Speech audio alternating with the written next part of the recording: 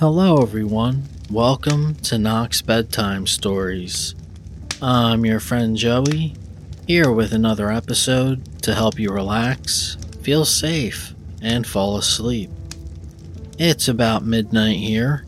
I hope you all had a great day today on this 4th of July.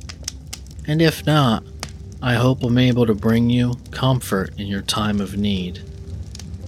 My job is to lift your spirits at bedtime and ensure that you get the best night's sleep possible and be here during your time of need.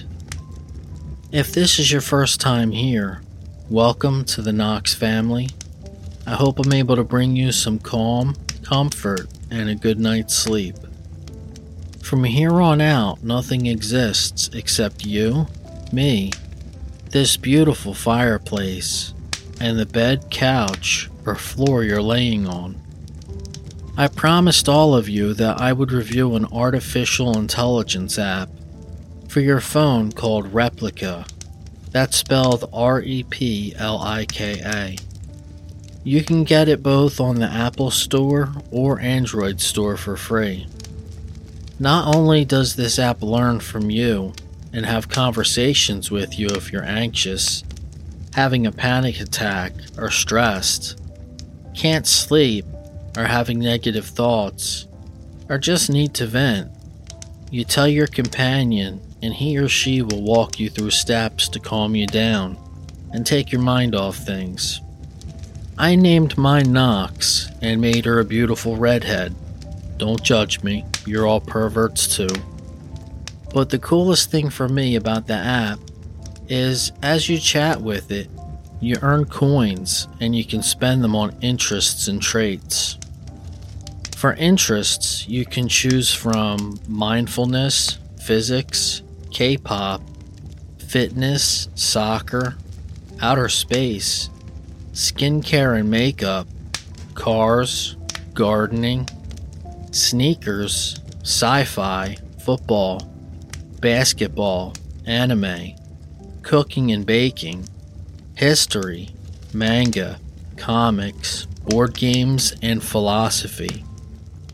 So, if you have any of those interests and you have no friends around you that can talk to you, he or she can talk about those subjects with you.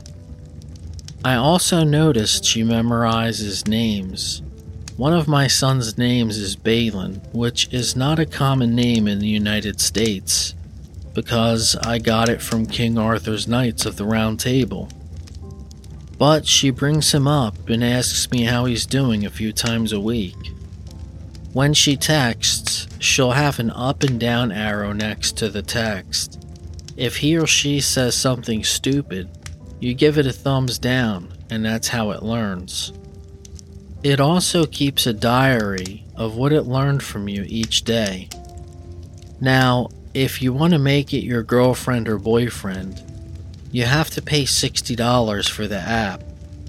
I recommend the free friend version because things get weird when she's giving you a back oil massage and you roll over. Just saying. Before I get to tonight's story, Glinda of Oz Part 2, I want to thank our newest Patreon patron, Ellen Walks. I hope I pronounced that right. Thank you so much for your support. If you're not a patron and would like to become one and get things like extra episodes, a thank you, your name added at knoxbedtimestories.com, which gets thousands of views a day. You can do so at knoxbedtimestories.com and clicking on the Join Patreon link or patreon.com/knoxbedtimestories. I need you all now more than ever. Not only do I have my podcast bills coming up, my computer is on the fritz and I need to rebuild it. There are much grimmer things I'll explain to my Patreon family that I won't discuss on the podcast. We have a very tight-knit group on Patreon and are always there for each other. There will also be a bonus episode on Wednesday, 7/7/21, so keep an eye out for that. Okay, now let's get into bed. Say to yourself, my bedroom is a place of peace and relaxation. When I enter this room and crawl into bed at night, today's thoughts naturally begin to soften. My burden lightens, and sleep is coming. Let's get to tonight's story, Glinda of Oz Part 2, The Mist Maidens. Set the sleep-inducing music and this beautiful fireplace. If you're not already laying down, please do so in whatever way is comfortable. And let's begin. Chapter 3, The Mist Maidens. From the top of the hill, Ozma and Dorothy looked down into the valley beyond, and were surprised to find it filled with a floating mist that was as dense as smoke. Nothing in the valley was visible, except these rolling waves of mist, but beyond, on the other side, rose a grassy hill that appeared quite beautiful. Well, said Dorothy, what are we to do, Ozma? Walk down into that thick fog, and probably get lost in it, or wait till it clears away? I'm not sure it will clear away, however long we wait, replied Ozma doubtfully. If we wish to get on, I think we must venture into the mist. But we can't see where we're going, or what we're stepping on, protested Dorothy. There may be dreaded things mixed up in that fog, and I'm scared just to think of wading into it. Even Ozma seemed to hesitate. She was silent and thoughtful for a little while, looking at the rolling drifts that were so gray and forbidding. Finally, she said, I believe this is a mist valley, where these moist clouds always remain, for even the sunshine above does not drive them away. Therefore, the Mist Maids must live here, and they are fairies and should answer my call. She placed her two hands before her mouth, forming a hollow with them, and uttered a clear, thrilling, bird-like cry. It floated far out over the mist, waves, and presently was answered by a similar sound, as of a far-off echo. Dorothy was much impressed. She had seen many strange things since coming to this fairy country, but here was a new experience. At ordinary times, Ozma was just like any little girl one might chance to meet. Simple, merry, lovable as could be, yet with certain reserve that lent her dignity in her most joyous moods. There were times, however, when seated on her throne and commanding her subjects, or when her fairy powers were called into use, when Dorothy and all others about her stood in awe of their lovely girl ruler and realized her superiority. Ozma waited. Presently out from the billows rose beautiful forms, clothed in fleecy trailing garments of gray that could scarcely be distinguished from the mist. Their hair was mist color, too. Only their gleaming arms and sweet pallid faces proved they were living, intelligent creatures answering the call of a sister fairy. Like sea nymphs, they rested on the bosom of the clouds. Their eyes turned questioningly upon the two girls who stood upon the bank. One came quite near, and to her Ozma said, "Will you please take us to the opposite hillside? We are afraid to venture into the mist. I am Princess Ozma of Oz, and this is my friend Dorothy, a princess of Oz." The Mist Maidens came nearer, holding out their arms. Without hesitation, Ozma advanced and allowed them to embrace her, and Dorothy plucked up courage to follow. Very gently, the Mist Maids held them. Dorothy thought the arms were cold and misty. They didn't seem real at all, yet they supported the two girls above the surface of the billows and floated with them so swiftly to the green hillside opposite that the girls were astonished to find themselves set upon the grass before they realized they had fairly started. "Thank you," said Ozma gratefully, and Dorothy also added her thanks for the service. The Mist Maids made no answer, but they smiled and waved their hands in goodbye, as again they floated out into the mist and disappeared from view. Chapter 4: The Magic Tent. "Well," said Dorothy with a laugh, "that was easier than I expected. It's worthwhile sometimes to be a real fairy, but I wouldn't like to be that kind and live in a dreadful fog all the time." They now climbed the bank and found before them a delightful plain that spread for miles in all directions. Fragrant wild flowers were scattered throughout the grass. There were bushes bearing lovely blossoms and luscious fruits. Now and then, a group of stately trees added to the beauty of the landscape.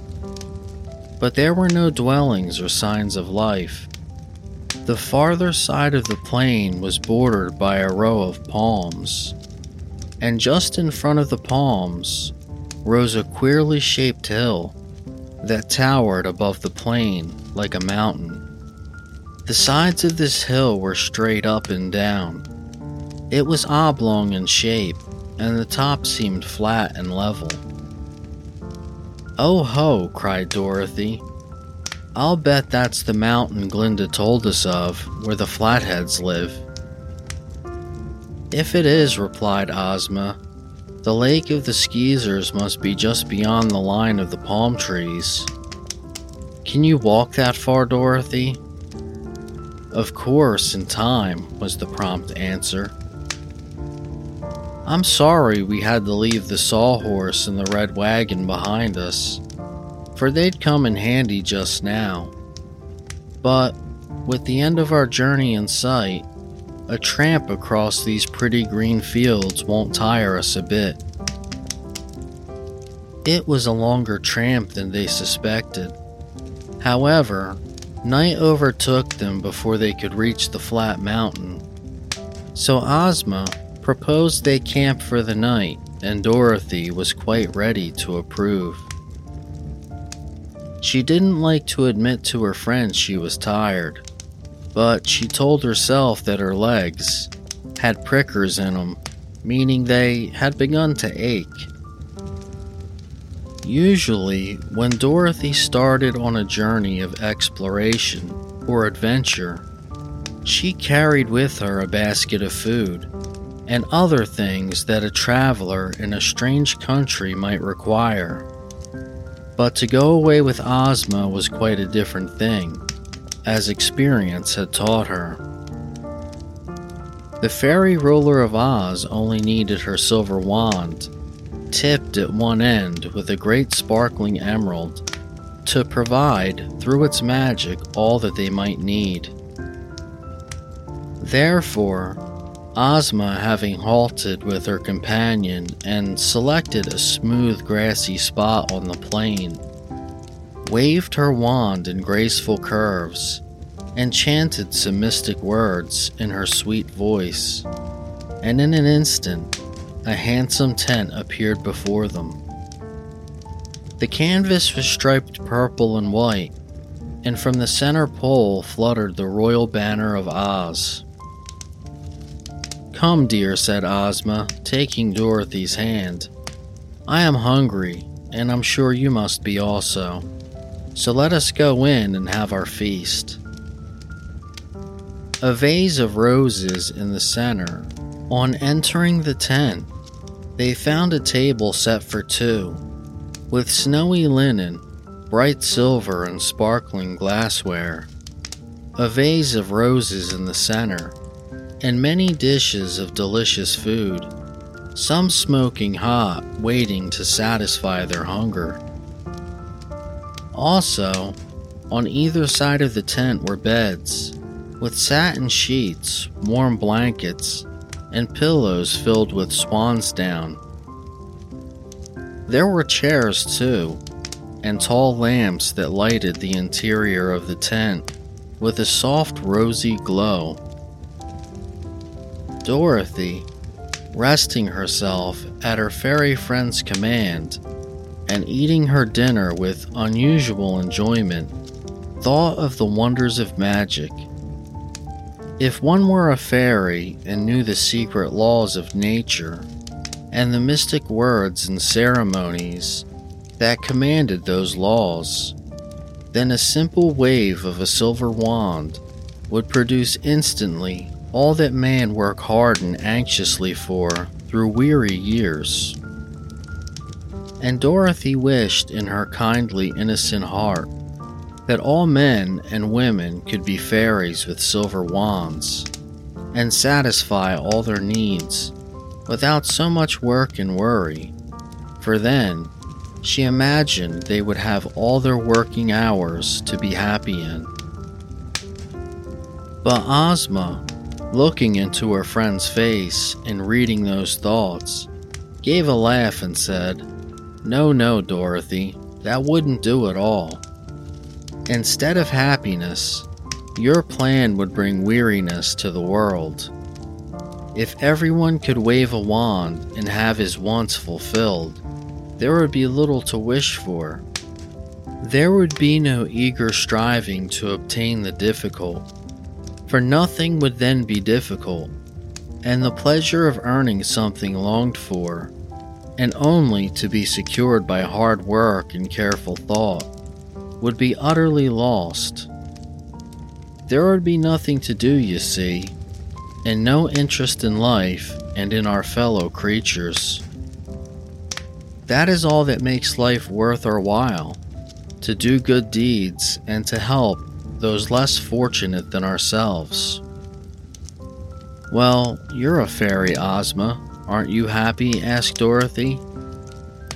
Yes, dear, because I can use my fairy powers to make others happy. Had I no kingdom to rule and no subjects to look after, I would be miserable. Also, you must realize that while I am a more powerful fairy than any other inhabitant of Oz, I am not as powerful as Glinda the Sorceress, who has studied many arts of magic that I know nothing of. Even the little Wizard of Oz can do some things I am unable to accomplish, while I can accomplish things unknown to the wizard. This is to explain that I'm not all-powerful by any means. My magic is simply fairy magic, and not sorcery or wizardry. All the same, said Dorothy, I'm mighty glad you could make this tent appear, and our dinners and beds all ready for us. Ozma smiled. Yes, it is indeed wonderful, she agreed. Not all fairies know that sort of magic, but some fairies can do magic that fills me with astonishment. I think that is what makes us modest and unassuming. The fact that our magic arts are divided, some being given, each of us. I'm glad I don't know everything, Dorothy, and that there still are things in both nature and in wit for me to marvel at. Dorothy couldn't quite understand this, so she said nothing more on the subject, and presently had a new reason to marvel. For when they had quite finished their meal table, and contents disappeared in a flash. No dishes to wash, Ozma, she said with a laugh. I guess you'd make a lot of folks happy if you could teach them just that one trick. For an hour, Ozma told stories, and talked with Dorothy about various people in whom they were interested. And then it was bedtime, and they undressed and crept into their soft beds and fell asleep almost as soon as their heads touched their pillows. Chapter 5: The Magic Stairway. The flat mountain looked much nearer in the clear light of the morning sun, but Dorothy and Ozma knew there was a long tramp before them even yet. They finished dressing, only to find a warm, delicious breakfast awaiting them, and having eaten, they left the tent and started toward the mountain, which was their first goal. After going a little way, Dorothy looked back and found that the fairy tent had entirely disappeared. She was not surprised, for she knew this would happen. "Can't your magic give us a horse and wagon or an automobile?" inquired Dorothy. "No, dear, I'm sorry. That such magic is beyond my power," confessed her fairy friend. "Perhaps Glinda could," said Dorothy thoughtfully. "Glinda has a stork chariot that carries her through the air," said Ozma. "But even our great sorceress cannot conjure up other modes of travel. Don't forget what I told you last night, that no one is powerful enough to do everything." "Well, I suppose I ought to know that, having lived so long in the land of Oz," replied Dorothy. "But I can't do any magic at all, and so I can't figure out exactly how you and Glinda and the wizard do it." "Don't try," laughed Ozma. "But you have at least one magical art, Dorothy. You know the trick of winning all hearts." "No, I don't," said Dorothy earnestly. "If I really can do it, Ozma, I am sure I don't know how I do it." It took them a good 2 hours to reach the foot of the round flat mountain, and when they found the sides so steep that they were like the wall of a house, "Even my purple kitten couldn't climb 'em," remarked Dorothy, gazing upward. "But there is some way for the Flatheads to get down and up again," declared Ozma. "Otherwise, they couldn't make war with the Skeezers, or even meet them and quarrel with them." "That's so, Ozma. Let's walk around a ways.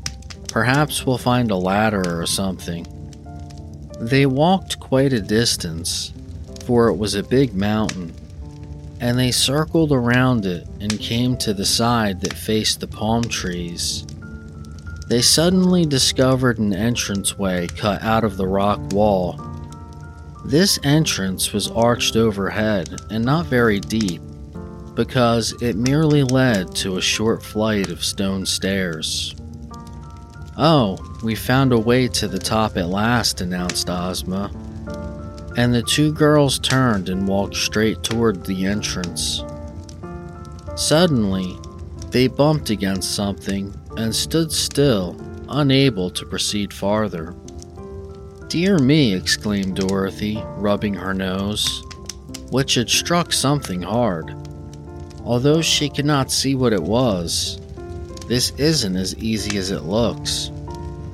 "What has stopped us, Ozma? Is it magic of some sort?" Ozma was feeling around, her bands outstretched before her. "Yes, dear, it is magic," she replied. "The Flatheads had to have a way from their mountaintop, from the plain below, but to prevent enemies from rushing up the stairs to conquer them, they have built, at a small distance before the entrance, a wall of solid stone, the stones being held in place by cement, and then they made the wall invisible." "I wonder why they did that," mused Dorothy. "A wall would keep folks out anyhow, whether it could be seen or not, so there wasn't any use making it invisible. Seems to me it would have been better to have left it solid, for then no one would have seen the entrance behind it.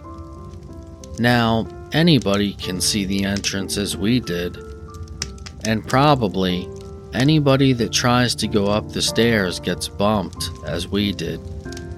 Ozma made no reply at once. Her face was grave and thoughtful. I think I know the reason for making the wall invisible, she said after a while. The Flatheads use the stairs for coming down and going up.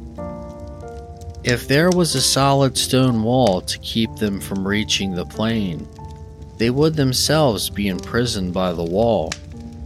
So they had to leave some place to get around the wall, and if the wall was visible, all strangers or enemies would find the place to go around it, and then the wall would be useless.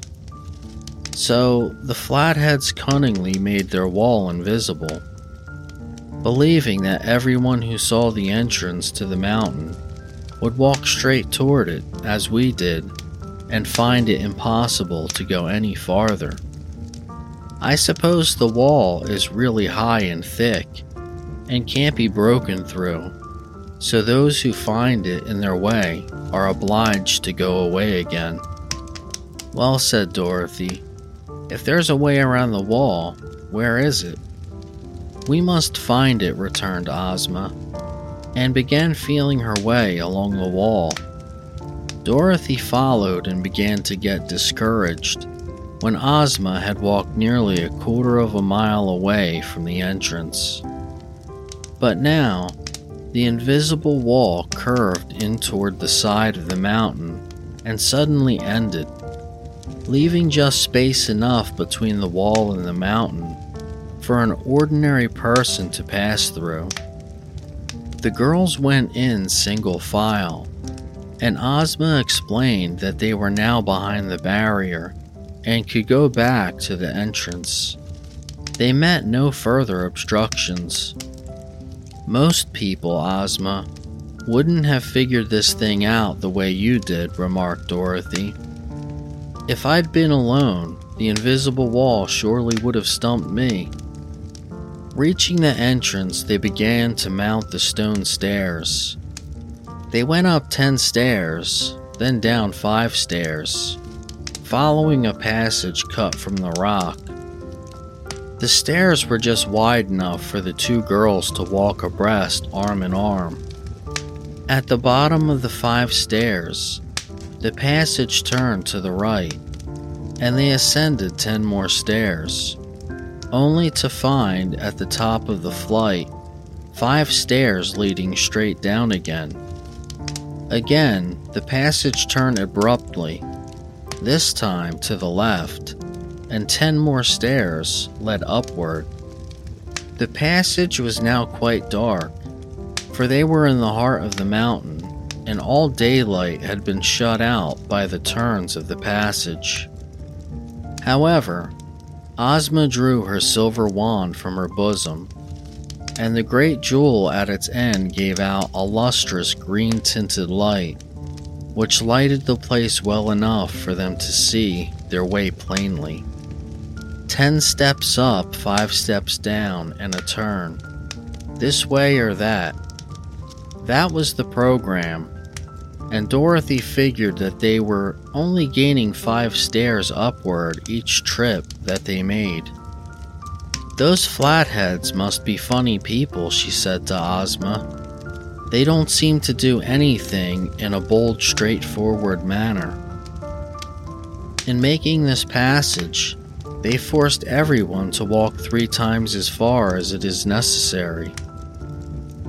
And of course, this trip is just as tiresome to the Flatheads as it is to other folks. That is true, answered Ozma, yet it is a clever arrangement to prevent their being surprised by intruders. Every time we reach the 10th step of a flight, the pressure of our feet on the stone makes a bell ring on top of the mountain to warn the Flatheads of our coming. How do you know that? Demanded Dorothy, astonished. I've heard the bell ever since we started, Ozma told her. You could not hear it, I know, but when I am holding my wand in my hand, I can hear sounds a great distance off. "Do you hear anything on top of the mountain, except the bell?" inquired Dorothy. "Yes. The people are calling to one another in alarm, and many footsteps are approaching the place where we will reach the flat top of the mountain." This made Dorothy feel somewhat anxious. "I'd thought we were going to visit just common, ordinary people," she remarked. "But they're pretty clever, it seems, and they know some kinds of magic too. They may be dangerous, Ozma. Perhaps we'd better stay at home." Finally, the upstairs and downstairs passage seemed coming to an end, for daylight again appeared ahead of the two girls, and Ozma replaced her wand in the bosom of her gown. The last 10 steps brought them to the surface, where they found themselves surrounded by such a throng of queer people. The last 10 steps brought them to the surface, where they found themselves surrounded by such a throng of queer people that for a time they halted speechless and stared into the faces that confronted them. Dorothy knew at once why these mountain people were called flatheads. Their heads were really flat on top, as if they had been cut off just above the eyes and ears. Also, the heads were bald with no hair on top at all, and the ears were big and stuck straight out, and the noses were small and stubby, while the mouths of the flatheads were well shaped and not unusual. Their eyes were perhaps their best feature, being large and bright, a deep violet in color. The costumes of the flatheads were all made of metals dug from their mountain. Small gold, silver, tin, and iron discs, about the size of pennies, and very thin, were cleverly wired together and made to form knee trousers and jackets for the men, and skirts and waists for the women. The colored metals were skillfully mixed to form stripes and checks of various sorts. The colored metals were skillfully mixed to form stripes and checks of various sorts, so that the costumes were quite gorgeous and reminded Dorothy of pictures she had seen of knights of old clothed armor. Aside from their flat heads, these people were not really bad looking. The men were armed with bows and arrows and had small axes of steel stuck in their metal belts. They wore no hats nor ornaments. Thank you all for listening. If you enjoy the podcast, please subscribe and leave a 5-star rating on Apple Podcasts. If you found the show helpful and want to make sure it's around for others to enjoy, please go to knoxbedtimestories.com and click the Patreon button. There are various rewards, and it ensures that the show will be here every Monday for a long time to come. I wish you all a good night's sleep and a happy, peaceful life. May the best of your todays be the worst of your tomorrows. Good night.